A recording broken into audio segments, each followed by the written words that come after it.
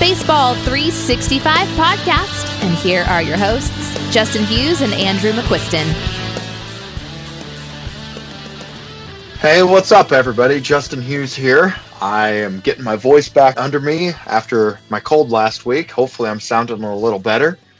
And Andrew's here with me. Andrew, how you doing? I'm doing good. Ready to get a little deeper into these pitchers here. Yeah, but before we go into that, I hear that your Roto Masters 3 draft is finally done. Yep, 22 days. Whew. It was 22 days. It was a marathon. And with it being a 20-teamer, 50 roster spots, that means 1,000 players went. Yeah. I got to say, I've never been in any sort of draft ever where 1,000 players were drafted. I think my most ever is 750. So I thought it'd be fun to actually hear about who these final picks were in this draft, given you're in a spot in this draft where I've never been before. Do you have the draft in front of you by any chance? Yeah, I've got it pulled up here. Yeah, the board.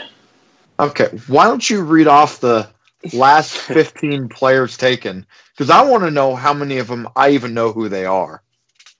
Okay. Let me just see here. How about I do the last 10? Is that cool? Sure, that's fine. Roberto Ramos, Zero. Gilberto Celestino, Heard of him. 1. Jordy Mercer, 2. Eric Fetty, 3. Adam Engel, 4. Sam Carlson, 4.5. Zach Granite. That was my pick. Yep, I remember your love for that guy. Was that last year or 2 years ago? That was 2 years ago. Yeah, I think it was at least 2. Yeah. Melky Cabrera. Oh my gosh. Nick Martini and Juan Pie. That's about the last 10. Yeah. I think that means I knew about 5 or 6 of those names. Nick Martini, Juan Pie, or what did you say? Juan Pie, or was that Juan Pie? Yeah, Pirates. That is not the Cubs prospect from the mid 2000s, correct? No, it's a young Pirates prospect. I had no idea who that guy was. I actually talked with the guy who took him today, and he was, thanking me for his help with the draft, and he mentioned one of his favorite picks was his last pick in Juan PA, and I'm like, yeah, I didn't respond, but I'm sitting there thinking, I have no idea who that is. It was fun. It was a long draft. I'm just glad we started it when we did. I didn't quite realize it would take 22 days, I'll be honest. So it was long, but it was a lot of fun. I thought everybody did pretty good. We'll probably have an episode where we talk a little bit about our startup drafts. So. Yeah, that's our hope. Our hope is to get the pitchers done this week, and that way we've got a week next week where we can have a little bit of wiggle room before we get to the first week of the season where we could possibly talk about our dynasty startups we did. Maybe we'll even have our first guest on the show next week. All right. The last thing I want to bring up before we get into pitchers is that we are on iTunes. And if you could come and give us a review, we are doing a drawing for anybody that writes a review for us between now and opening day. You'll get your name put into the drawing, and we're going to send somebody a Baseball 365 t-shirt. All right. Let's get started on the pitchers. All right, well, we're going to get started, and at 21, we're going to talk for maybe sometime in the hour mark here. I think our goal is to try to get to 45 if we can, which will be the base in a 15-team league. That would be the top 45 is your starting pitcher 1, 2, and 3. We'll just see if we can get through it. And number 21 is Jack Flaherty with the Cardinals. His overall draft position is at 65.92. So we're talking the middle of the 5th round. He had an incredibly impressive rookie year last year in 151 innings. His strikeouts per 9 innings was almost 11. He had a 3.34 ERA that was about right with his 3.5 xFIP. This guy looks like a legit top 30 pitcher who has the potential to be even higher. Yeah, I like Flaherty quite a bit. Last year I was in on him, and he definitely was worth it for what you invested last year. Obviously this year you're investing a little bit more, But I still think this is a pretty fair price for the most part. I think he has ace upside, or, at least low end ace upside for sure. So, yeah, I don't have a problem with him at 21. He's young. He's really young. He's 23, one of the younger guys all the way down this list, really. But yeah, he's really good. I like him a lot. As he was coming up through the Cardinals, being a Cardinal fan, I've been excited about him, but I never really thought he was this good, to where it's been a pleasant surprise seeing this guy come up, and especially as Carlos Martinez's shoulder's looking like a mess now, it looks like he can be the guy to hopefully step into that role, especially with Alex Reyes also on the way up, and we'll talk about him as we get further down the line, either this episode or next. But Flaherty looks like the guy who I have the most hope into right now, just because he showed real well last year, and he doesn't really seem to have the red flags that a couple of the other Cardinal pitchers do right now. His numbers are pretty much in line with, like, his projections for this year, pretty much in line with what he did last year for the most part. Yeah, there's not anything that really jumps out at me too much. I mean, BABIP was a little low, but it's kind of nitpicking, really. I mean, his K rate's really good. His walk rate does seem a bit high. Yeah, maybe a tad, but I mean, considering how young he is and what he's been able to do, I don't know. I think he's going to be all right. I don't really have too many reservations with him. Number 22, we have Jose Berrios at 73.86. That's going right there at the end of the fifth round. Berrios picked up right where he left off in 2017, and while his stats looked close to the same, it seemed like his skills ticked up a bit. His K rate was almost a full strikeout better per 9. His walk rate was down a bit. While his ERA was close to the same, his xFlip was much better. It was 4.51 in 2017, and it was all the way down to 3.89 last year.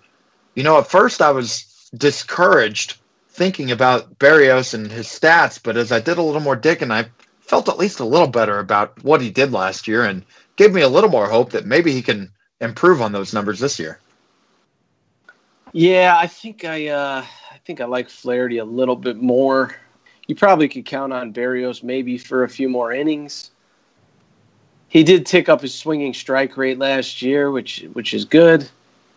But yeah, overall he's kind of about where I guess I would have him. I would maybe have him even a little bit lower. I don't think he has a lot of upside, I guess, is part of the reason. In comparison, obviously, to where he's being drafted, which is 22nd starter off the board. It's pretty good, obviously. Solid SP2, which I pretty much think that's what he is, solid to low-end SP2. So he's, for the most part, fine here. It's not a guy that I've been getting, but he's all right. He's young, and you could always get a little bit better, too. You said, I'm curious, and this might be somebody we circle back to here in a bit, because when I look at the guys below him, this is right after him is where I start seeing a bunch of question marks and guys who I don't feel quite as comfortable with. So I'm curious to know, and we'll circle back to that. I'm curious to know who you might have above him there. Number 23 is a guy who I am definitely worried about, Madison Bumgarner. Big-time name, but the skill set didn't seem to match it. He's going at 81, which is the middle of the sixth round. Skill set sure seems like it's on a decline. 2 years ago when he was coming off of a K per 9 that was near 10. But then in 2017, he had that dirt bike accident and hurt his shoulder and wasn't back till August, and he didn't really seem like he was the same down the stretch. About a year ago right now, I remember being real skeptical about his ADP. I think he was going right there at that 2-3 wheel. But on the same part, I still thought that I could be wrong because it was a small sample size down the stretch coming back, and maybe he could rebound. But last year, it was worse. His strikeouts per 9 fell all the way to 7.5 per 9, and his walks were a career high 3 per 9, which isn't bad, but it's still quite a bit worse than what he was before. So if you look at his ERA and you think this guy had a low 3 ERA, The problem was the drop in skill set around him. You could also say he was incredibly lucky. I mean, his xFIP last year was 4.32. That screams to me buyer beware. Where are you at on him? I feel like he's a popular bust candidate. It just seems like everybody's kind of writing him off in a way. You know, I would even venture to guess that he's going to go in your typical draft, maybe even a little bit lower than this at this point. I just feel like he's kind of sliding, whereas there's other guys that are kind of moving up in this range. And I don't love him. He is in a bit of a decline lately. The K percentage is way down. The swinging strike rate's way down. There's a lot of red flags. I will say with Mad Bum, there's something that tells me though that he's going to be better than people are giving him credit for. I feel like everybody's writing him off, and there's a lot of reasons to do it. There is. And I definitely have those questions in the back of my mind too. But I really wouldn't be shocked if it's midseason and it's like Madison Bumgarner's still really good, like it just, I don't know. I think it's kind of a mistake to write him off, even though a lot of the numbers do suggest doing it, because he's in a bit of a free fall.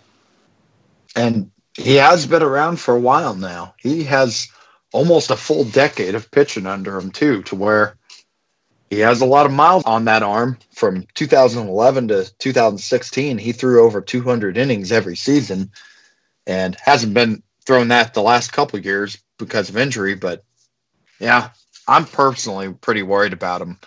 But the thing he has going for him, unless he gets traded during the season, which is possible, he pitches in a great park. And that should help him in terms of what, a lot of guys, if they have a 4.5 xFIP, it's likely they'll actually pitch to that. But pitching in San Francisco, that is going to help you pitch better than maybe what the underlying stats show. Yeah, and he'll get, he's going to get the innings and stuff, obviously, as long as he's healthy. But it's not like they're saving him or holding him back for anything like some of these younger guys that they might be doing that with, other teams might be doing that with. They're not going to. He's going to get the innings. He'll be out there. And it's just a matter of how much the skills are actually in a free fall. Like I said, they definitely do kind of seem like they are. But it wouldn't surprise me if he surprises people and is better than people expect. Because most people it's like a trendy thing to think Madison Bumgarner is going to be a bust right now. It's really, really trendy. Everybody thinks that. It's going to be fascinating to watch him this year because this is the last year of his contract with the Giants. The guy's going to be a free agent at the end of the year. He's got all the motivation to have a great season right now because he needs to with the market, because there is a buyer beware, and in this market as is, it could be a really interesting offseason for him if he pitches similar to if he has another year just like he did this year. Yeah, for sure. Number 24 is German Marquez with the Rockies. He's going to 82, so he's right there with Madison Bumgarner. His ADP's basically one pick later. Talk about a guy who took a huge leap last year. He had a 3.77 ERA whenever you factor in that half of his games are in Coors. That's pretty fantastic. 14 wins and 230 strikeouts. If he was pitching anywhere but Colorado, you'd be saying this guy pitched at ace level last year. And he did pitch at an ace level. He just had to pitch half his games in Colorado. Those stats alone should have him higher than this. But because he pitches in Colorado, that's going to have people worried. Let me ask you this, Andrew. In the middle of the 6th round, you're wanting to take a pitcher, and Marquez is sitting there. Do you have the guts to take him? No, my answer is no, I don't. I will say this. I've warmed up to it a little more than I was early in the offseason. The first draft that I saw, it was right after the World Series. I want to say it was, November 1st or right around there. It actually might have been right after the regular season in October. I can't remember. But whenever NFBC did their first draft, October, November, somewhere in there. He went in the 4th round. Oh. And I remember being like, what is going on? Like, just, oh my God. I was floored. It was just total shock, because you hadn't seen anyone rank. No, you're not really at that time. No one has rankings out, and you've never seen German Marquez, let alone any Colorado pitcher ever pretty much go in that spot. So I was just completely floored. And, you dig into the numbers a little bit more as the offseason goes on. And now he's going in the 6th round, which is a big difference from the 4th when you're that high up in the draft. I don't know. I don't really think it's for me because when in doubt, I'm just going to fade the Rockies pitcher. And if you want him and you want to deal with that, deal with it. I just am not going to probably deal with it. But I will say that if you look at some of these numbers, like his K rate and his XFIP and some of this stuff, he is in line with plenty of the aces. So you could argue that at 24 among pitchers, there is room to outproduce that. I mean, you could argue it. And I am to the point where I'm willing to listen in on that, I guess. But, yeah, if it comes to me in a draft, I'm just probably not doing it. But it's just a personal thing. It's like how many times have – and I know they're not the same level of pitcher now, but like John Gray, it's like how many times people that like Marquez, I know some of them have liked Gray, and just like how many times do we have to do this? It's like I know that Marquez did things last year that Gray never did, but I don't know, man. It's like if this guy is going to do what every Rockies pitcher ever has not done, then so be it. But don't you kind of have to bet against that? That's just kind of where I stand on it. Yeah, I don't recall one single instance since I started playing fantasy baseball where a Colorado Rocky pitcher came out and had a dominant season and then came out to have another one the next year. Right. And there have been some good ones. Ubaldo Jimenez, when he was there with that amazing year, he looked like he was going to be an ace. Yep. And it was an absolute disaster the next year. Yeah, and I'm not comparing Marquez and Gray in any sense other than the fact that they both pitched for the Rockies. I'm just saying that there's been people that have been waiting on him too, and it's like Colorado just blows him up, and I know that Marquez was fantastic last year. I get all that, but man, to bet on it happening again, it's tough. But like I said, there is a little bit of room for regression in his numbers from last year to still be okay at this price. And I understand that side of it too. So he was probably like a month or two ago, like my least favorite pitcher value. Like I would have been on here losing my mind about it. And now I'm not really doing that. I'm just probably not taking him, but it's not as bad as I thought it was before, I guess you could say.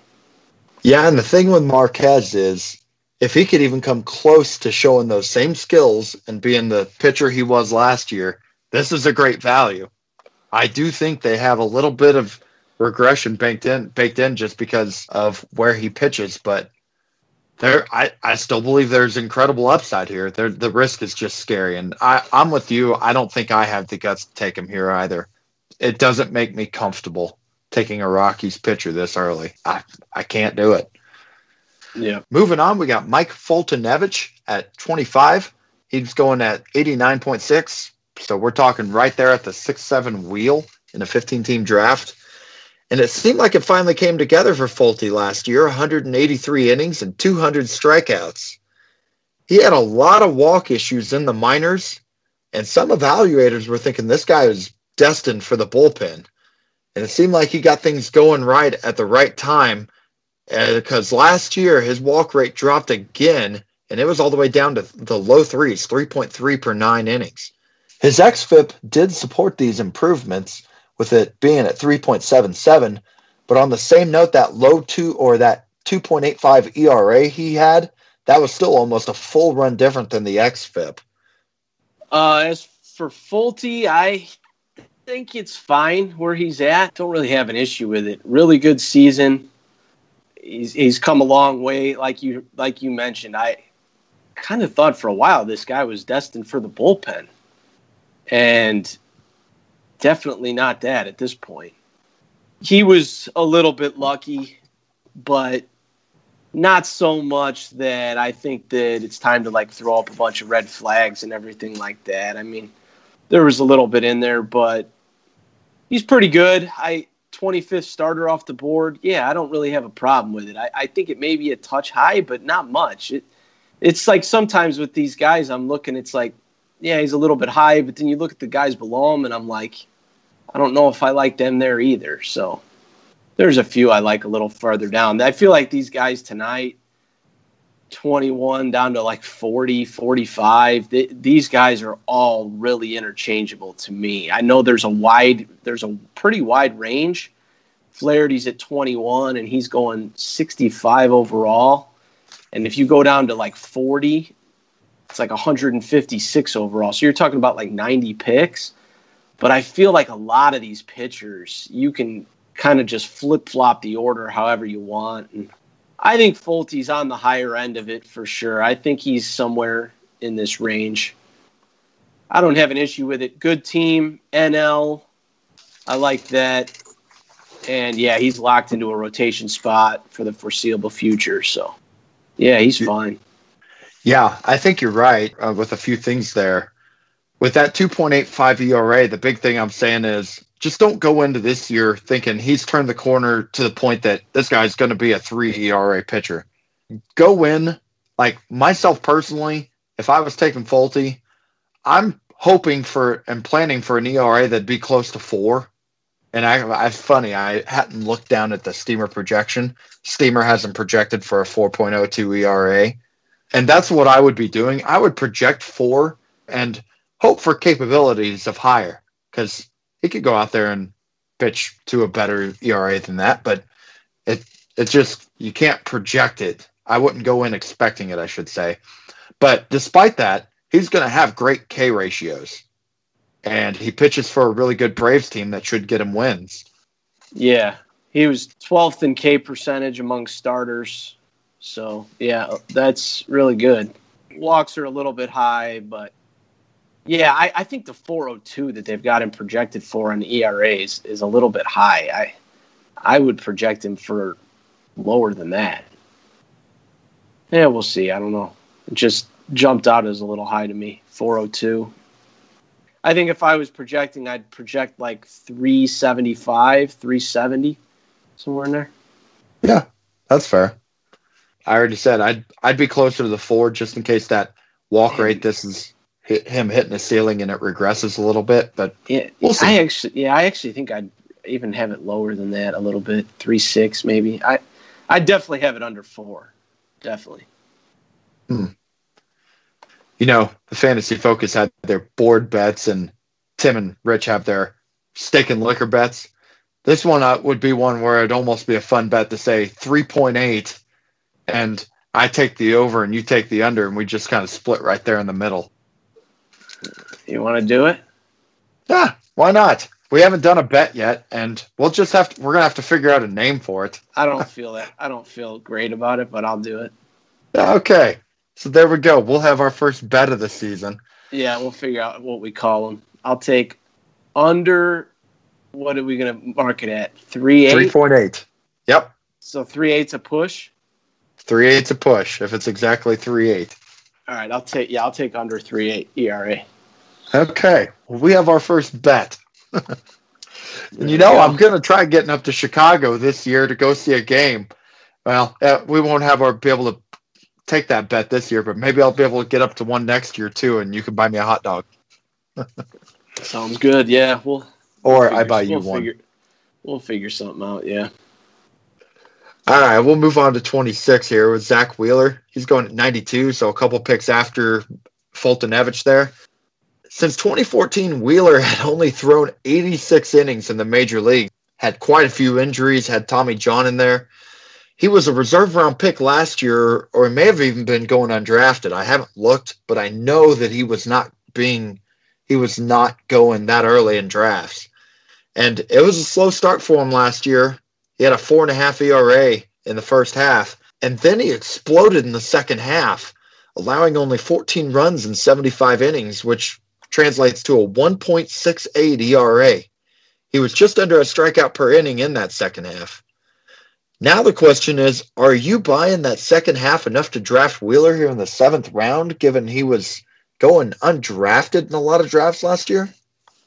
Yeah, this one's kind of tough for me. I always kind of liked Wheeler, but obviously he's never had this type of price attached to him. The one thing that I will say for him is I believe he had the lowest hard hit rate of any qualified starter in the majors last year, which is pretty remarkable. Yeah. Lower than Nola, DeGrom. I've even got his Baseball Savant page pulled up, and yeah, it has him down like for 97th percentile hard hit percentage and exit velocity. So really nice combination there. The reason this feels expensive is just all the health issues that he's had. I don't really know if it's not so much that I'm hating on the skills, but the health is kind of a pretty big red flag. And a lot of times I don't care about that, but he may be past it now. We'll just have to wait and see, but it's definitely at the point now where you're not getting him like you were before. It's not like he's a bargain now. I guess depending on how much you like him, you could consider him a little bit of a bargain, but it's not like you're taking him as the 60th pitcher off the board or anything like you could in the past. It's SP2 territory, So in short, I don't feel comfortable with it, to be honest, but it doesn't mean that he can't pitch a full season and be productive. Before all the injuries, I owned him quite a few times during that 2013 and 2014 seasons. I had shares of him. And the thing I remember about him was his control, even through the minor leagues, it was something he struggled with. In 2014, he had a walk rate at 3.8 per 9. 2013 in 100 innings, his rookie year, it was over 4. And then it was 2.7 last year. And I just don't know where that came from. The guy doesn't pitch for 3 seasons, and all of a sudden now he's found control. And who knows? Maybe it's legit, but I do struggle banking on health plus knowing that, this control thing's behind him and he's going to be a completely different pitcher than he was before the injury in a good way. It just feels like too many risk factors to feel comfortable taking him here for me. Yeah, I don't blame you. It is a positive with him being in the NL and being in a pitcher's park. I kind of like that combination. I've always liked Dodgers pitchers, for example, for that reason, plus they're a good team. But, I totally understand it. It's definitely a risk. I feel like sometimes when you buy into these short samples like this at such a high price, it can be risky. I just don't know if I'm going to do it. Like I know I like Buehler, obviously, like we mentioned on the last podcast, and people would maybe say the same thing about that. But I guess if I'm going to do it, it's just Zach Wheeler's probably not the one I'm going to do it on. I think that this is like pushing the limit of what his upside is. So, agreed. All right, 27's Miles Mikolas with the Cardinals. He's going at 97 overall, so we're to the middle of the 7th round. Had a great first season last year after being in Japan the last few seasons. 18 wins and a 2.83 ERA. Those are incredible numbers. And that earned him a 4-year, $68 million contract extension with the Cardinals in the last month. While Mikolas only struck out 6.5 batters per 9, he also only walked 1.3 per 9 and had a 49% ground ball rate. Andrew, you mentioned on the last podcast being a strikeout whore. Does that mean you're not taking Mikolas here?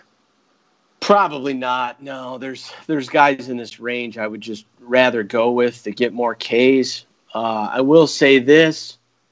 He had the lowest walk percentage of anyone among starters, qualified starters. So I think he's going to be like a steady, solid guy. But I think that where he's at here is, again, kind of pushing the limit of where he can finish. He could probably finish a little bit higher than this, but when you don't get the strikeouts, I just feel like it really caps your ceiling. It does. I mean, it really caps it. And he doesn't get them. I mean, he was 51st out of 57 qualified starters in K rate. I mean, it's bad. But he was below Jose Urena and Gausman and Arrieta, who's declining, and Tanner Roark. And, it's just, I know that's not all that it's about. And he does keep the ball on the ground, which is great, because if he didn't, he'd probably be getting lit up like a Christmas tree. He'd be in the minors. He would never have made it to the majors. Yeah, right. So that is a positive, and I don't want to just throw that to the side, but I just think that there's other guys that I think have higher ceilings and comparable floors because of the higher strikeouts that I would just rather take. A lot of times when I see Mikolas go, it's not like I think it's horrible. It's just not for me usually. I will admit, first and foremost, I should have said this at the beginning, I was way wrong on him last year. So I'll just get that out of the way. I definitely was not in on him, and he was really good. So I'll admit that for sure. He was definitely a bargain for any of those guys who invested in him last year. No doubt. And I was just sitting here thinking of a comp with drafting a guy like this, or especially early in a draft. It almost feels like drafting a pitcher early in a draft who does not strike batters out. It's kind of like punting a category. And I don't mean like drafting him as punting, but it's like going into a draft.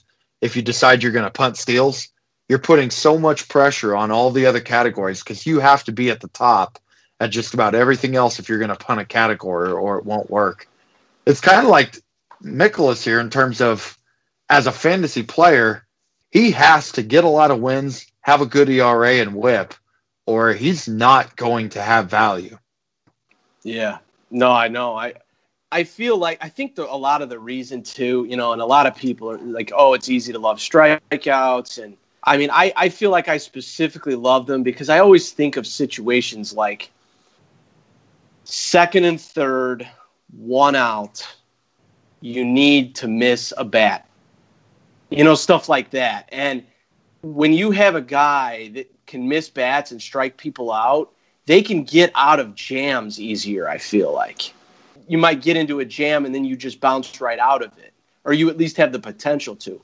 But if I'm sitting there, like I'll admit, and we'll get to him at some point here, but Kyle Hendricks, he's probably not too far down the list. I haven't even looked. I've always liked Hendricks. He's like one of the Cubs I really am into and I like. But he's obviously kind of more of a pitch-to-contact guy, not a big strikeout guy. And I always kind of feel like when he's in one of those jams that he's going to allow contact to, either sacrifice the runner home or whatever. And when you can get out of that by missing a bat and striking a guy out, it's huge because then you're in a situation where you can get out of the inning. And it just, all that over the course of a season, those amount of opportunities and instances all add up, and every one of them counts, obviously. So I just like the guys that get the swing and miss more typically. And for where he's going, it's just, I don't know. Mikolas it just ain't for me, It's just one of those things. He's going in the top 30, and he just doesn't do that enough. But like I said, he does keep the ball on the ground. Most of these guys I'm seeing right after him are guys I would definitely take over Mikolas. And I could see him going out there and having another solid year for the Cardinals. I'm perfectly fine seeing him pitch for my team. I think he's a solid pitcher. I just don't, as a fantasy pitcher, I don't really want to invest right here. David Price is next up at 99 overall, so right there with Mikolas, just a couple picks later. And Price had himself a nice rebound season after an injury-plagued 2017. The thing on him last year was he pitched great against everybody but the Yankees, and I went and did some digging, and I And I went and found an article from September 20th last year, and it showed that Price at that time was 15-4 with a 2.8 ERA and 25 starts against everyone but the Yankees. And in his 4 starts against the Yankees, he was 0-2 with a 10 ERA. It is a small sample, but Andrew, where are you at with Price if you own him? If you see him starting against the Yankees, let's say in early April, if you have him, for starters, are you going to roll him out there? And then my second question, let you answer both these together here. Do you feel comfortable taking him around this point at pick 100? As far as facing the Yankees, I don't know. It probably just depends on my team and my matchups for that week. I will say I've always been a big David Price fan. I just like the guy. I'm glad he bounced back, looked good. He does have his struggles with the Yankees. So if there's a situation where you could sit him, I guess sit him, but I don't think it's the end of the world if you have to start him. If it's early in the year and you do it and he gets blown up, maybe just the rest of the year if you try and avoid it. But yeah, as far as at pick 100, I'm good with it. Yeah, there's a lot of track record here of a really good pitcher. He's been a little wobbly the last 2 to 3 years, but not bad, and he got kind of back in the flow of things last year. So, yeah, I think this is a pretty good spot. I don't own him this year anywhere. Kind of wish I had a share because, like I said, I've always liked him. He's been one of my guys for a long time. I loved his ADP last year. I think he was 30 or 40 picks later than this. Didn't get a share. And I love him this year at 100, and I don't have a share. So I can't seem to get him on one of my teams. But again, the second year in a row, I really like his price. Price is price. I see what you did there. Yeah. Some might even say that price is right. The price is right. It's either right or it's wrong. So. Yeah, like Adam Sandler and the price is wrong. Yeah. All right, number 29, Luis Castillo. He drops down here at 113 in terms of he's about a full round after David Price. He was a popular name going into drafts last year, and his first half was an absolute disaster for him and his fantasy owners. In 130 innings in the first half, Castillo was getting lit up for a 5.5 ERA. The biggest source of his problems was the home run, with 19 home runs being allowed in those 103 innings. But things did get better for him in the second half, and I mean a lot better. He had a 2.4 ERA. His home run total was down to only 9 in those 66 innings, and his walks per 9 was down under 2. He was pitching at an elite level. It's crazy to me with all that. His ADP is actually higher than it was a year ago. Yeah, I think some of that has to do with the way that he ended the season, just coming on strong at the end. Because last year he was a really, really popular breakout candidate.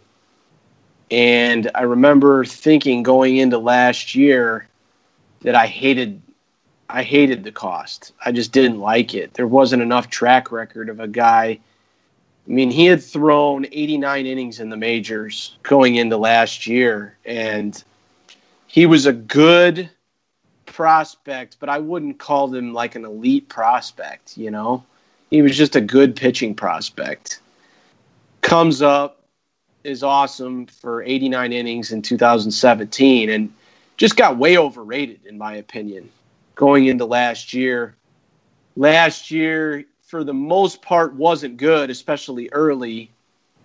Was really good at the end of the year in the second half, and I think that's what's kind of driving his price this year. I will say I like him more this year than I did a year ago. I think it's just because I'm a little more comfortable with it now. I've seen a little bit more. I'm willing to admit the fact that he's gotten a little bit unlucky, at least did last year, and he improved in the second half for sure. He looked like he could be an ace. So there's definite positive signs. K rate's solid. I wonder a little bit with Cincy. It's just like, I don't know. Sometimes those really bad teams. And I know people are probably like, what do you have against the Reds? Because I mentioned it before, but it's like, it's just a bad ballpark to pitch your home games in, too. It's just a launching pad, you know? Yes, it is. But yeah, I think there's solid skills here, and I don't mind it. I don't mind it. I definitely like it more than I did a year ago. And there was a couple different drafts this year where I was strongly considering taking him right about when he went. I didn't get him, but I didn't hate it when he went for sure.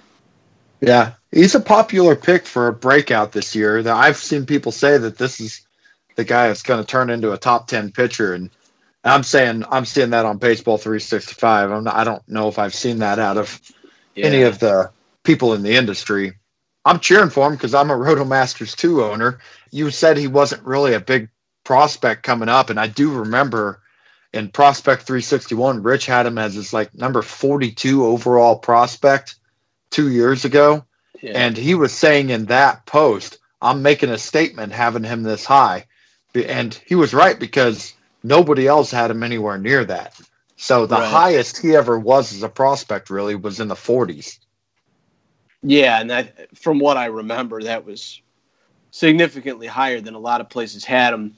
One thing I will say, as far as he goes, Luis Castillo, I do think that he's one of the guys in this range that we're going to talk about tonight, that if one of them is going to make a huge leap into ace territory, I think he has a chance to do it. Some of these guys just aren't going to do it. I mean, you just know, they're just not. And there's a few that we'll talk about that I think could, and he's one of them. I do think that he has the ceiling to do it. All right. We'll move on to Charlie Morton at Tampa Bay at 120. He had a stellar couple seasons in Houston in the last 2 years, and it landed him a 2-year, $30 million contract this offseason with the, drum roll, Tampa Bay Rays. That's not quite what I imagined whenever I was thinking about him as a free agent this offseason. He's been pretty awesome in Houston the last 2 years. The question is, can he carry this over to Tampa? How do you feel about Morton, who is, what is he, 35, 36 years old? Looking at now, he's 35 years old, going to Tampa. This guy is crazy, man. It's just so funny. He has had his 2 best seasons, by far not even close, at age 33 and 34. And it's just funny to me. It feels like he's been around forever. He was never that good. If you go back, he just was never that good, and he's just evolved himself into being a really good pitcher. I don't know. I think that going to Tampa, it may not be that big of a deal. I view it as a bit of a negative just because whatever you think of the Rays, and I know people love them, they're not as good as Houston. AL East, a little bit tougher. Obviously a year older, even though that hasn't mattered the last couple years. Probably a guy I'm just not getting in this spot because there's several guys around here. There's a few coming up that I really like. Just not a guy that I'm going to get. But that said, he has been really good. And it's so crazy to think about the path of his career. It's been such a wild ride, really. Yeah. It's almost like he's gotten better the entire way. And it's one thing when you can say that in your 27 or 8, but when you're 35, usually there's some kind of decline in there. And he's just been on his way up. Took a long time to get there, but I'm going to ask you a question. I don't know if you'll remember this or not. This will also show how long he's been around. About 8 to 10 years ago, he was most famous for, with me and a lot of other people, for having a delivery that looked exactly like another pitcher who was pitching at the time. Do you remember who that was? No, not off the top of my head. I might if you say it, but I don't. It was comical because his delivery looked exactly like Roy Halladay's. if you watched him pitch and they weren't wearing a jersey and you were just watching him from behind, it was the exact same delivery. I'd just laugh every time I'd see him on TV. You don't remember this? No, I don't remember this. I want to go back and look at an old Roy Halladay delivery and look at him in Houston and see if it's the same thing, because it was comical how they were the exact same. And this is when Roy Halladay was an ace for the Phillies, throwing that perfect game. And I mean, pretty much right there at the peak with the Phillies, they had the exact same delivery. It was comical. So you're saying when Morton was with the Phillies too, or no? No, Morton, I don't think ever was. Oh, he was with the Phillies. Well, yeah. No, I guess it was only for a few starts, but yeah, I think that was the year. That was the year Morton got hurt. Yeah, no, I'm talking like 2010, 2011-ish when he was with the Pirates, all the way back then. His delivery was the exact same. I'll have to check that out. And personally, I don't feel great about him here either. I think he could go out and have another fine year, but I get a little worried about a pitcher who went to an organization who brought some things out of him that turned him into an elite pitcher, and now he's going out on his own. Will that still all be there as he goes to another organization? And I don't know, and I don't feel great about him here because I don't know. And there's just pitchers around here I think I feel good about also. Yeah, it's a really good point. I hadn't even thought of that. That's a really good point, though, yeah. 31 is Kyle Hendricks. We were just talking about him a few minutes ago. 124 overall. So we're talking fourth pick of the ninth round. And Kyle Hendricks is Mr. Consistent. He's been up for 4 seasons, and he's had a sub-4 ERA in every season. His strikeout rates keep falling, but he keeps getting the job done by walking very few and giving up a lot of ground balls. He feels like one of the best high floor, low ceiling arms in the majors to me personally. And going back to Miles Mikolas, I feel I'd much rather wait a couple rounds and get Hendricks right here if I'm going to go for a floor guy, just because I feel like they're pretty close to the same pitcher, and I'll just take the guy that I've seen do it for 4 years in a row. Yeah, Hendricks is consistent, really consistent. 3.08 career ERA, which is just mind-boggling. I mean, it's lower than Zach Greinke, Steven Strasburg, Max Scherzer, David Price, Justin Verlander, Cole Hamels. It's lower than all those guys, his career ERA. And it's over, a pretty decent sample, 787 innings. So, yeah, he's consistently really good. You know what you're getting. You're not going to get a lot of Ks. I guess the argument against him is he's a little hittable, and when his painting the corners and stuff isn't quite there, like I always call him modern day Maddox, kind of like a joke. He's not Maddox, obviously, but he's like it was like Maddox used to pitch for the Cubs, and I've just always said that about Hendricks, half kidding, of course, because I know he isn't Maddox, but just because he kind of pitches in that way. But yeah, when he's not able to have the command and control there, and he's not missing the bats, he's going to start getting hit, and that's the negative to it. But he definitely is one of those guys that just knows how to pitch, and he's going to be in there, and he's durable and all those things, So his walk rate's really good every year, and yeah, he's consistent. So I don't really have a problem here. He's been one of those Cubs that I feel like I like him every year. And I didn't get any shares of him in redraft this year. I do have him in one dynasty league. So, but yeah, I can't ever really fault anybody for taking Hendricks, because I just know what he brings to the table, and he's not likely going to kill you. So you don't have a share of him, but I know you have a share of the next guy, because this is another guy that I know has been one of your boys over the last few years. Robbie Ray at 126. So we're talking the middle of the ninth round. Huge breakout in 2017, and he had quite a letdown last year. I know he's one of your guys. Why don't you share your thoughts on him going into this year? Yep. So definitely love Ray. Tons of Ks. And it's one of those things where I'm just willing to let the ERA and the WHIP fall where they may because I know I'm getting the strikeouts. I will say last year, I didn't really like him. He was going as an ace, and I was kind of off of him. I sold him in at least one dynasty league, and then I bought him like around the deadline last year. I feel like with this guy, and I've kind of been riding the wave with this guy from jump, like from the beginning when he was coming up with the Tigers and stuff like that. And what has always worked for me with Robbie Ray is when he is down and you think he's out, you want to buy him. And when people start thinking he's an ace, you want to sell him.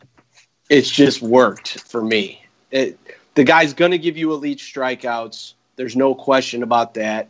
Steamer projection is top 15 for sure. I can't remember exactly what it is offhand, but 12 Ks per 9 last year. It's just bonkers stuff with the strikeouts. And you just the ERA and WHIP, it is going to fluctuate a little bit because he does walk guys, and that part can be a little maddening, but his ceiling with the Ks, it's so high that I'm willing to just accept the rest of it and know that if you can get him when people are down on him, he can produce a season like 2017 when he was an ace. But then it's like that. It's not going to be consistent. That's the thing. It's not going to be that way all the time. So you kind of have to know when to get in and know when to get out. And I'm in this year. Now that he's back down here, 32, I'm in. I feel like, he has some chance to lead the league in strikeouts. And he's at 32 among pitchers. I mean, why wouldn't you want that? I'm all about him right here, for sure. And then once he gets back up around 15, I'll be out again. Just kind of the way you have to do it with Robbie Ray. That's funny to hear you say this, because it reminds me exactly of another lefty, and that was my opinion on a lefty from about 10 years ago that I felt the same way about. I played in shallower leagues at the time, but I felt like Francisco Liriano 10 years ago was the same guy in terms of high strikeout rate, who would be elite one year and would look like an absolute disaster the next year. And that was what I always said. Buy him when he's cheap, because he has ace upside, or maybe not ace, but he had really high upside, but don't ever pay for him whenever he's going in the first 5-6 rounds of, and this was like of a 10-12 team leagues back then, because he also has the upside of being blowing up your ERA and WHIP and just being terrible in a year. And it worked for me. I get what you're saying there with Ray. I had that same guy about 10 years ago. Yeah, and I mean, for as bad as he was, or whatever you want to call it, last year, there was 3 qualified starters with 12 Ks per 9. Garrett Cole, Max Scherzer, and Justin Verlander. And Robbie Ray was there too. The only reason I'm saying the 3 is because Robbie Ray didn't have the innings to qualify. But those 3, Cole, Scherzer, Verlander, they're all 3, top 8 starting pitchers pretty much universally. We're at 32. And I know he's not the pitcher that those guys are, but that's the kind of K potential you're looking at. So even in a year when people didn't think Robbie Ray was good, his ERA was under 4 and his K rate was insane. And to me, that's like the floor that you're getting. And then the upside is what we saw the year before. Yeah, I'm like I said, I'm all about him here. And the next guy is another one I know I've heard you say you like this year, and that's Chris Archer at 133. After a 3rd consecutive season with an ERA over 4, I personally was saying I was out on him. Year after year, I've seen his underlying stats look okay, and his final stats be frustrating for owners. I took him last year, and I was bit early last year, and I think I carried that with me all year, not even realizing that he was much better in the second half. And after last season, I was saying I was done taking him, and just didn't want to deal with being disappointed again. But Andrew, over the last couple of weeks, as we've been talking about him, you convinced me to get back in on him. So why don't you tell everybody else how you pulled me back in on him? Yeah, well, the first thing I'll say is I have never been an Archer guy, ever. I've always thought he goes too high. You know, he's always kind of gone as like a ace, low-end ace, high-end number 2, right there around like the 15th starter off the board, you know, roughly, you know, somewhere in there. And yeah, I've always thought it was too high. I've always thought he was overrated, pitched in the AL East. I just didn't really want anything to do with him. Last year, comes over to the NL, second half, K per 9 over 10, 10.6, xFIP of 3.31, FIP was good, K percentage, you know, all that was up. Everything, it looked pretty good. And the biggest thing, though, with Archer and why I'm in this year is where he's at. He's the 33rd pitcher off the board. This is another guy like Ray who's projected to be in the top 15 in strikeouts, you know, just off of Steamer projections. I actually have Ray and Archer as my 2 and 3 in one redraft league this year. And yeah, I like the price. I just think it's a good spot to get him. And I also like the move to the NL. I think that's good for him. I will admit that if I'm wrong on him this year, because there's people that have owned him in the past that are probably like cringing right now. I know that. I've heard people say like, Chris Archer just brings me so much pain and all this stuff, like just owning him. And I'll admit I've never experienced it because I've just never been in on him. But I'm in this year. If he doesn't do it and he lets me down, I'll probably never be in again. But I can't help it at this price. It's such a good price. He is projected to finish 14th in strikeouts on Steamer. There's 15 guys projected for 200 Ks this season. Chris Archer is one of them. You know, you just hope that the ERA and WHIP fall into a good spot. But in the NL, I just think it's a way better situation than it was in pitching against the Yankees in Boston and all the, you know, in all those hitters parks and stuff. I just think it's better. The last thing in our discussions that sold me on him was last year, again, he had a disappointing year, a 4.3 ERA, and it was real rough early in the year. He finished strong. But I asked you a question in terms of where did he finish amongst pitchers last season? And you went and looked it up, and I think he was something like 33, 35. And he's the 33rd pitcher off the board right now. If he did what he did last year, and he just repeated that, there's a good chance you're going even value here. And the guy has the potential for so much more. And now he's in the NL Central. There's more, which you've got to think is a better situation than pitching in the AL East, to where he has the upside still to be a top 15 pitcher. And to be buying him at his floor price with the upside of being more, that was the thing that sold me in on him. And I want to go to Jared La Riviere, who asked on Facebook, what's Archer's ceiling and floor for 2019? And I want to answer that. And I personally see his ceiling as kind of what he did in 2015. K per 9 that's over 10 with a low 3 ERA and, 12 to 15 wins possible in Pittsburgh, which if he does that, he's a top 15 pitcher. His floor, I mean, it would probably still have really high K rate. This is with health, I should also add. But he could have a really great K rate and still have a terrible ERA and WHIP of a 4.5, 5 if things go wrong. And he just continues giving up hard contact because he throws so hard and gives up a bunch of homers. And that floor is definitely there, but the ceiling feels really nice. Yeah, I agree. I think he can get 200 plus Ks easy. I think that his ceiling is probably like 220, 230, maybe even more. This guy has in the last 4 years, for all the hate that is out there on Chris Archer, and there's a lot of it, and I've been involved in it in the past few years, but for all the hate that this guy gets, 2015 to 2018, the last 4 seasons, he is 4th in the major leagues in Ks. Scherzer 1, Sale 2, Kluber 3, and Verlander 5 right behind him. And Verlander's in more innings too.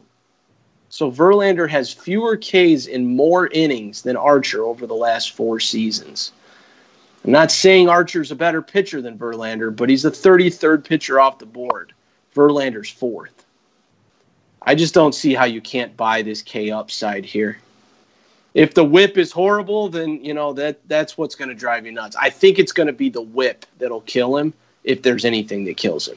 Because, wins are fluky, obviously, and I don't think his ERA will be too bad, but the whip is the one that I'm kind of like, yeah, that could be, you just hope it's not too bad. But the K's should make up for it. All right, let's move on to Masahiro Tanaka with the Yankees at 137. So now we're into the 10th round. He's the 34th starting pitcher off the board. The guy's had a partially torn UCL since 2014, yet he keeps going out there and delivering in 25, 30 starts every year. Year after year, he's getting the job done. Yeah, Tanaka, he's fine. I feel like he's going a little later than he has in the past. I don't know. I just don't really know if I trust him completely. Like the health, it's like, when is it just completely bottom out? And not to mention, there's that park in the AL East, and it's just, I know one of the teams in the AL East is obviously the team that he's on, so he clearly doesn't have to face them, but I don't know. I wouldn't say I love him here. He's fine. I don't think it's bad or anything. I probably wouldn't have him a whole lot lower than he is, but I don't really think I'm taking him here. I'm definitely taking Ray and Archer ahead of him. Like they're listed, and there's probably a couple guys below him that I'm taking ahead of him. Yeah, he's just kind of whatever to me in this range. I don't love him or hate him, I guess you could say. He makes me a little nervous, I will admit that. I just feel like one of these years, the health is going to completely implode. And I feel like it's maybe just me being a little more cautious with that aspect of it. And his results don't blow me away either. It's not like I'm investing in a guy that I feel like is capable of leading the league in a certain category or really, really dominating when he is healthy. I don't really see him as that either. And if it was, I might be a little more enticed. Yeah, he's just a solid pitcher to me that has health issues, and to me at 34, he's probably going at the right spot. Well, let's see if you feel the same way about the next guy who's now going to be a teammate of his, J.A. Happ. 4 seasons of a sub-4 ERA while pitching in the AL East. Now he moves to New York. And even though he's pitching in a Little League park now, the fact that he's been delivering results in that division for the last 4 years has me encouraged that he should continue pitching well. The last few years, Happ has been underrated for sure. I mean, the big obvious question is, he's getting up there in age, so you just wonder how long he's going to keep it together. But yeah, he's definitely been underrated these past few years. So he could be a value here. I wouldn't, another guy, I wouldn't say I love him, but he could be a value. What do you think about him? I like him in terms of if he's holding together and he's able to get 30 starts, I think he's got a good shot of approaching 20 wins. Not saying he's going to get it, but he pitches for a real good team. K rate was incredible last year at 9.7 per 9, which is a big jump up from his previous few seasons. But doesn't walk many guys, and he's been doing this while pitching in Toronto, which is another incredible hitter's park to where, yeah, I like him here. Yeah, he's fine. I feel like he's in about the right spot. Okay, I'm going to try picking up the pace here a little bit. We're at 36 with Cole Hamels. He's going at 149, so we're talking right there at the 10-11 wheel. It felt like a repeat of the 2017 season for Hamels in the first half when he was with Texas. Had a 4.3 ERA. but in the second half, he flourished after being traded to the Cubs, throwing for an ERA under 3 in the last few months. Andrew, you're a Cubs fan, so I know you are watching them more than me. Tell me how you feel about Hamels that right now going here at the 10-11 wheel. Man, he really put it together when he came over to the Cubs. I remember I bought him in Rotomasters 2 right about the time that trade happened, because I remember thinking, man, he's been so bad. Like, he had not been good. Even going back, like the last couple of seasons, really, he hadn't been good with Texas. And I was like, yeah, I think this is a good time to buy. I think he's going to be good for the Cubs down the stretch, and that's pretty much exactly what happened. As far as going into this year, I still have that share. I've got a share of him in redraft too. I think I did get him in one. I don't know. I feel okay about it. I don't feel great about it. I do trust his track record on some level, but he is another older pitcher that, could show some chinks in the armor. He was as good as he was on the Cubs last year. It was a little bit of luck induced. I mean, there was a little bit of luck there. His xFIP was 3.59, so that's a little more normal than the 2.36 ERA. So I could see him coming back to the pack a little bit from what he was with the Cubs, but I still think that he's going to be better than he was like the last season and a half with Texas. He just wasn't very good.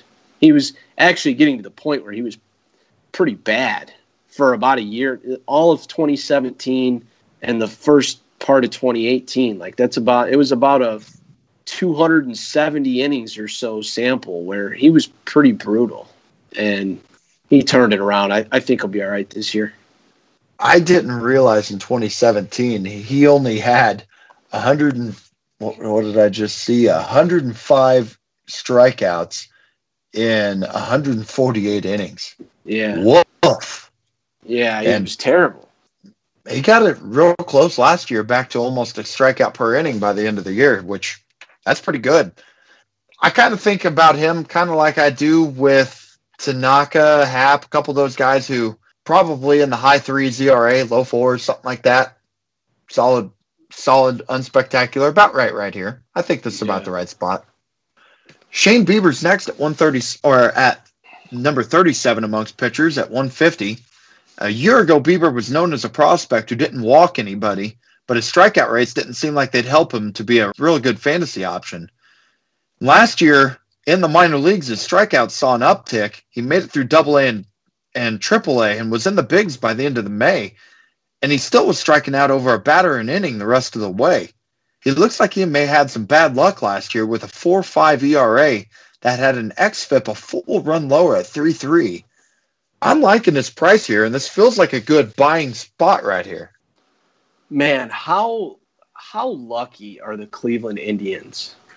Corey Kluber, Trevor Bauer, Carlos Carrasco, Mike Clevenger, and oh no, your fifth starter is Shane Bieber. That is just insane. Oh my God. I mean, that's like a fantasy. That's like a 10-team league fantasy stat.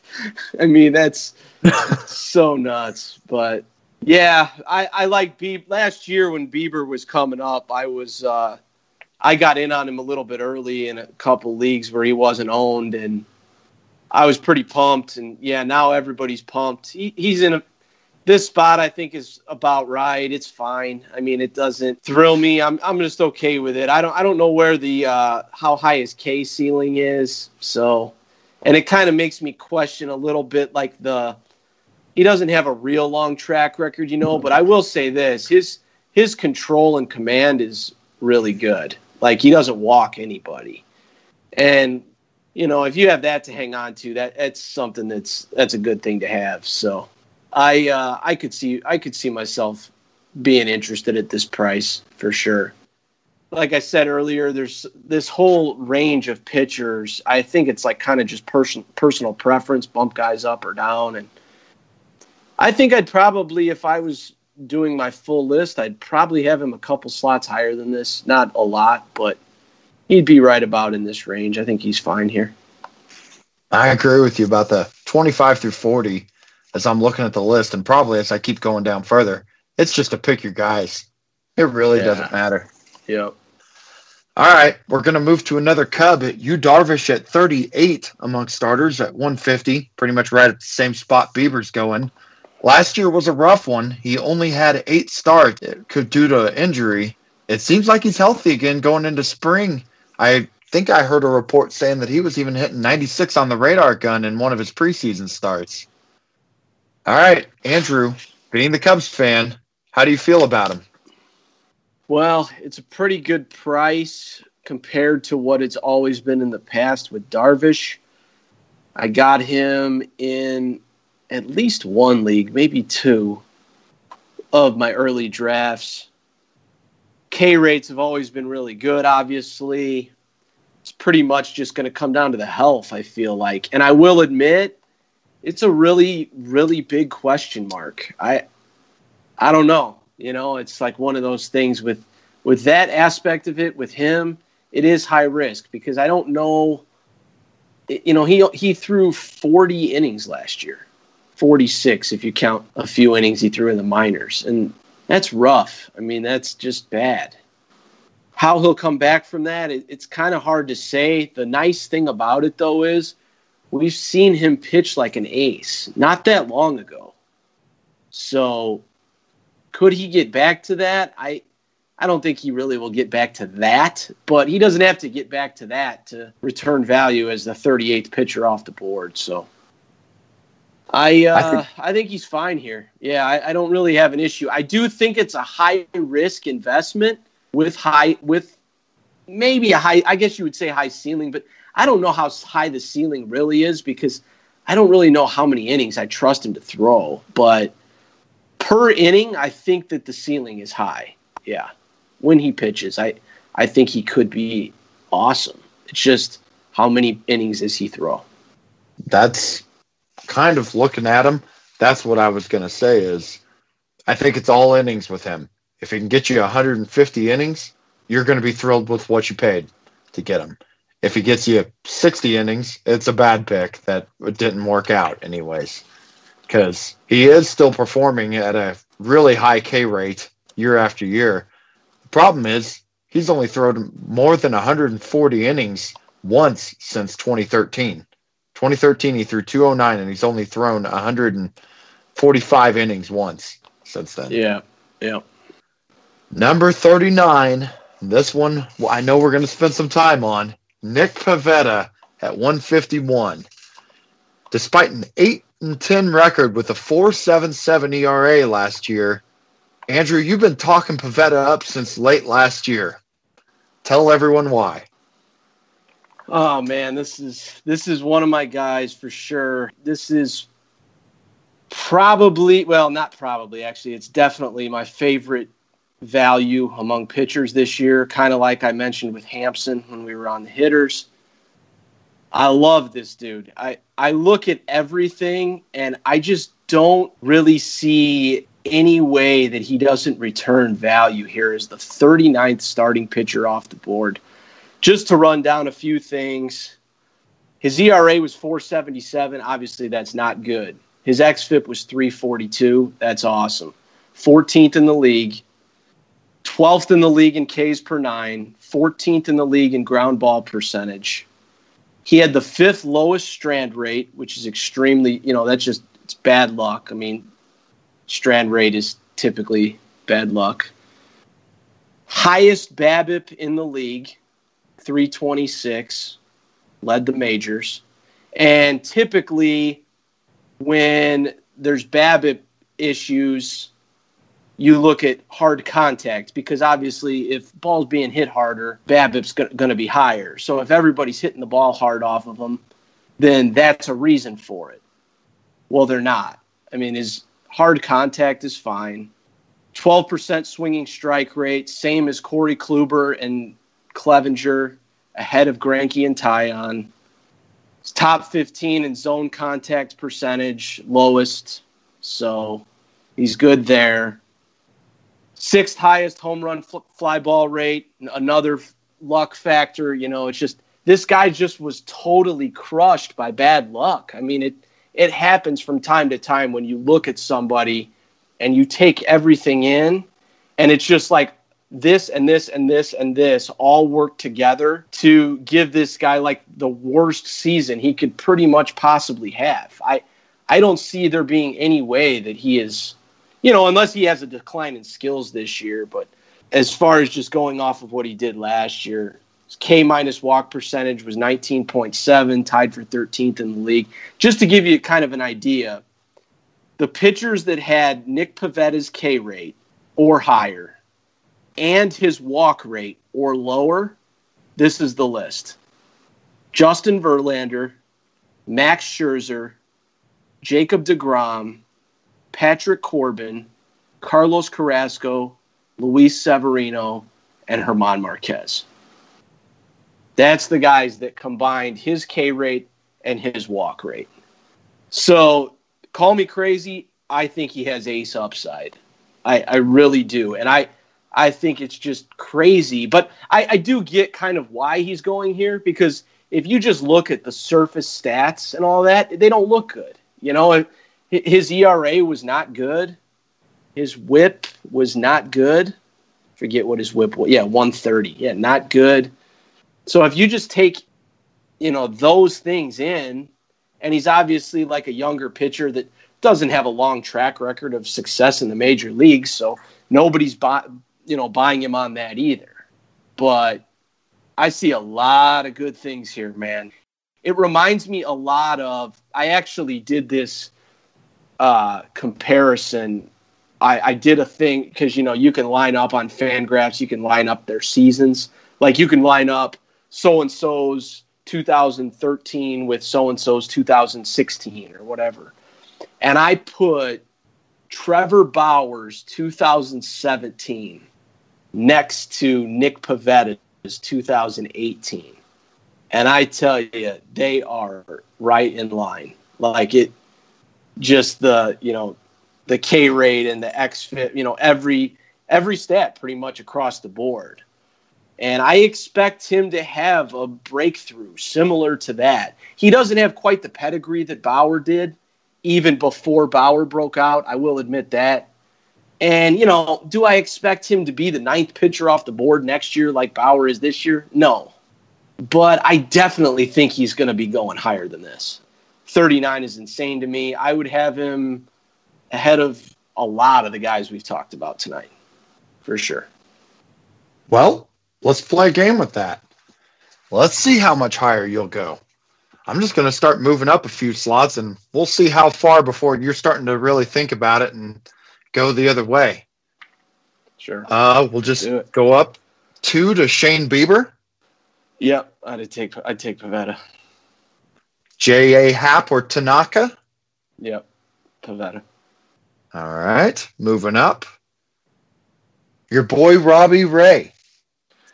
Yeah, so I've thought about this actually in drafts because I have had this decision, because I target these guys. I'll just lump Archer in with them too. I would go Ray, Pavetta, Archer in that order. And Ray and Archer, are ahead of Pavetta in. Like, Archer's kind of my fallback when I don't get Pavetta. I got sniped on Pavetta in one draft I know of, and I got Archer. But, yeah, I think those guys are close. But what I will say is there's guys even above them in this list. I know you're higher on Ray and Archer than a lot of these guys, so I'm going to keep moving up here and see how high you'll go in terms of – because I know you'd take Ray and Archer higher than they're going. So let's see. Yeah. Charlie Morton? Yeah, I would take all 3 of them over Morton. Whew. Okay. Luis Castillo. I think that's the range. Yeah, I think that's the range. I will say I would have Wheeler and Mikolas lower than Castillo. And I don't think – I think I'm taking the strikeouts with – I'm taking – it's close. It's right in that range. Yeah, it's right in that range. Somewhere in like the 30-ish range is where I think I would have Pavetta. That's a low-end number 2. And he's at 39. Yeah, somewhere in that range. But like I said, I feel like when you look at everything that I kind of went through, I think he can be a top 20 pitcher for sure. I won't be surprised if he's top 15, but we'll kind of see how it goes. As the 39th pitcher off the board, I just don't think there's any risk to find out. It doesn't scare me at all. I feel like it's just too much. People are looking too much at the surface stats, and they look ugly. And I'm kind of glad that they look ugly because it's allowing his price to get to this point. And that, He's given a buying opportunity. Right. Yeah. It just gives you, because if his ERA was more in line with his xFIP and his FIP, he wouldn't be going here. It's just bottom line. All right. Well, you've heard it, everybody. This is a great buying opportunity, according to Andrew, and I get behind it. It's good Ks too. Like I said, with Ray, Archer, Pivetta, I know I'm getting strikeouts. They're all in the NL. I'm getting strikeouts. Yeah. That's why I have them higher than a lot of these guys.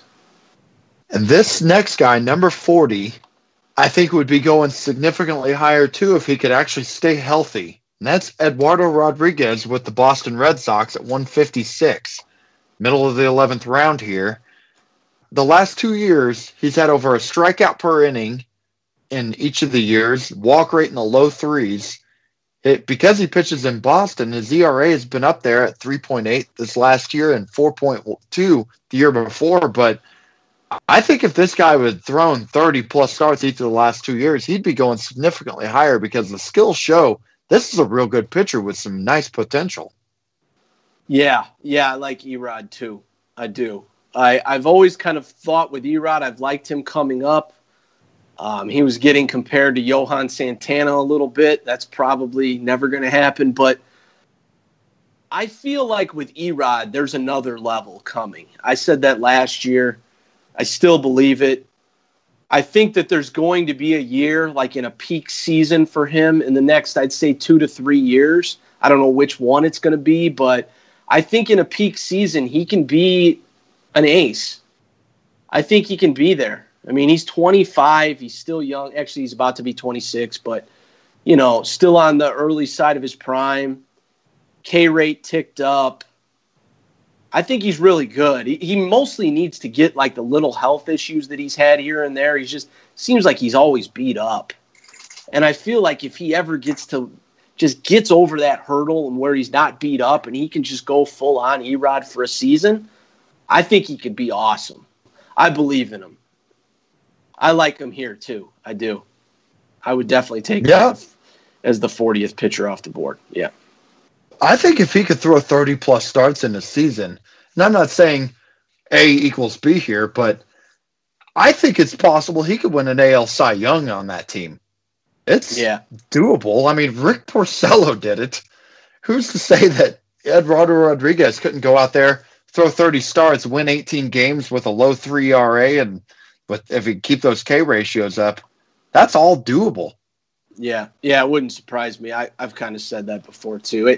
He needs to take just one more step, and he needs to stay healthy.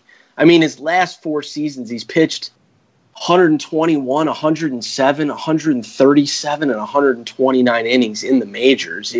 He just can't get the innings up. He needs to stay healthy is the main thing. I hope that he doesn't go through his prime banged up like this every year. I mean, I always think with these guys like this, one of these years, they're just going to stay healthy the whole year, and it's going to be awesome. And I feel that coming with Erod in the next, like I said, 2 to 3 years. I don't know exactly when it's going to be, and I can't promise it'll be this year, but at 40th among starting pitchers, I'm willing to take that shot that it is this year, and maybe that this is the season that he does all that. And if not, you're still getting a good pitcher when he's out there. I mean, he's fine, and he's got a good K rate. Yep. And like we said before, you're not just getting those innings, and then when he gets hurt, you don't have anything else to throw in there. It's a little harder with pitchers because there's so many that are gone. Sometimes it's hard to find the guys to fill out a rotation.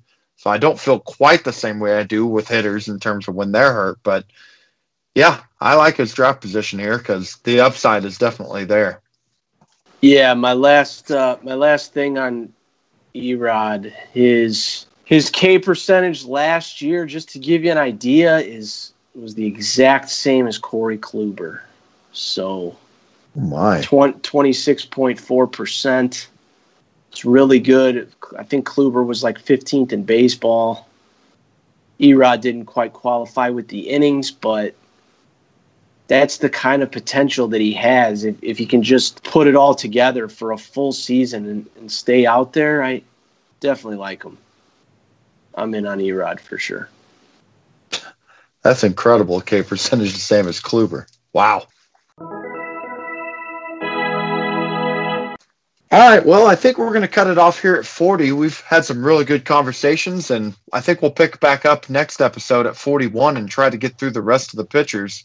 We'll breeze through them a little faster.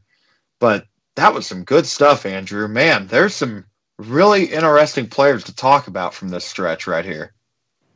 Yeah, it was a lot of guys that were interesting tonight. I know that we mentioned going to 45. Didn't quite get there. We'll just do 41 on, like Justin said, next show. So, and we'll probably finish them out. We'll go a little bit quicker. Just kind of roll through them. So. Yeah, I don't see the names that I knew were going to be big conversation pieces going forward like we did with these. I mean, Pivetta, Erod, let's see, Archer, Robbie Ray. I knew those guys were going to take some time. Luis Castillo, all very interesting names. And while there's some interesting names going down the list, it's just not quite like these guys. As these guys have the potential to be league winners that are going in as starting pitcher threes. It's just trying to figure out which one's the right one. One other thing I want to mention, you guys need to Google.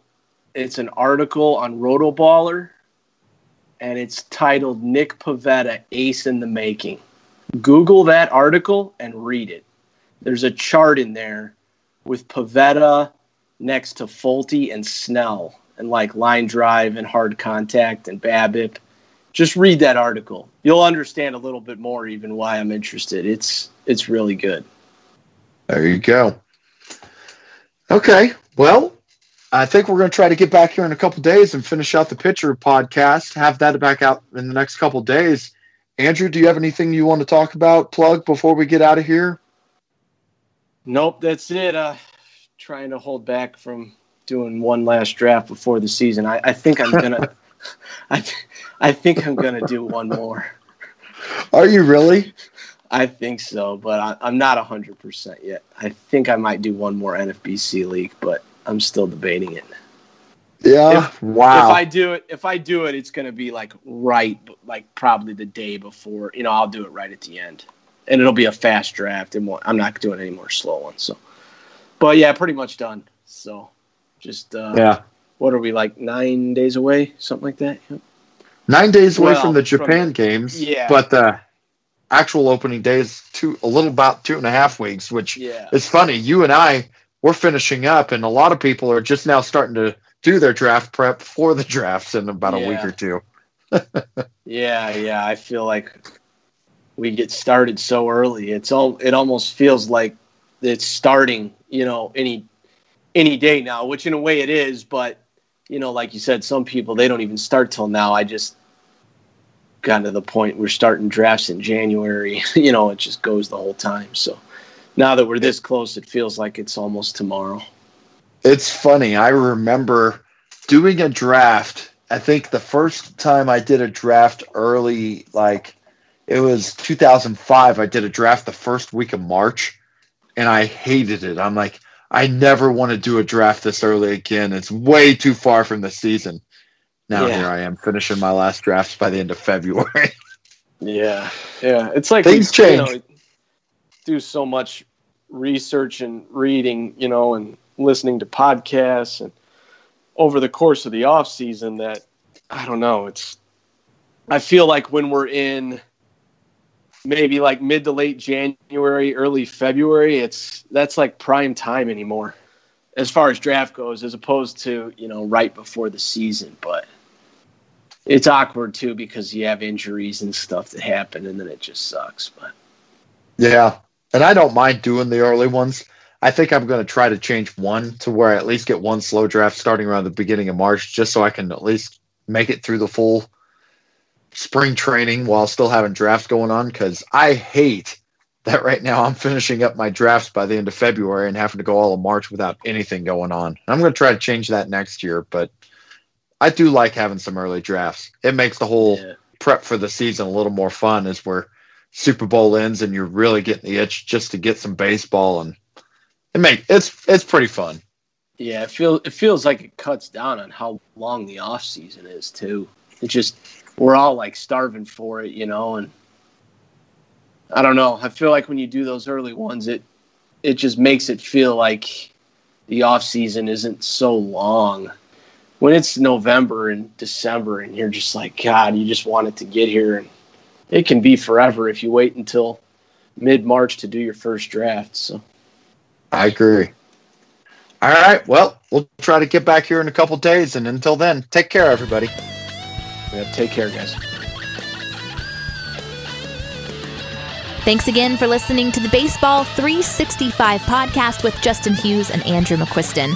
Be sure to check the show notes for all the details on today's episode, along with quick links to Facebook and Twitter.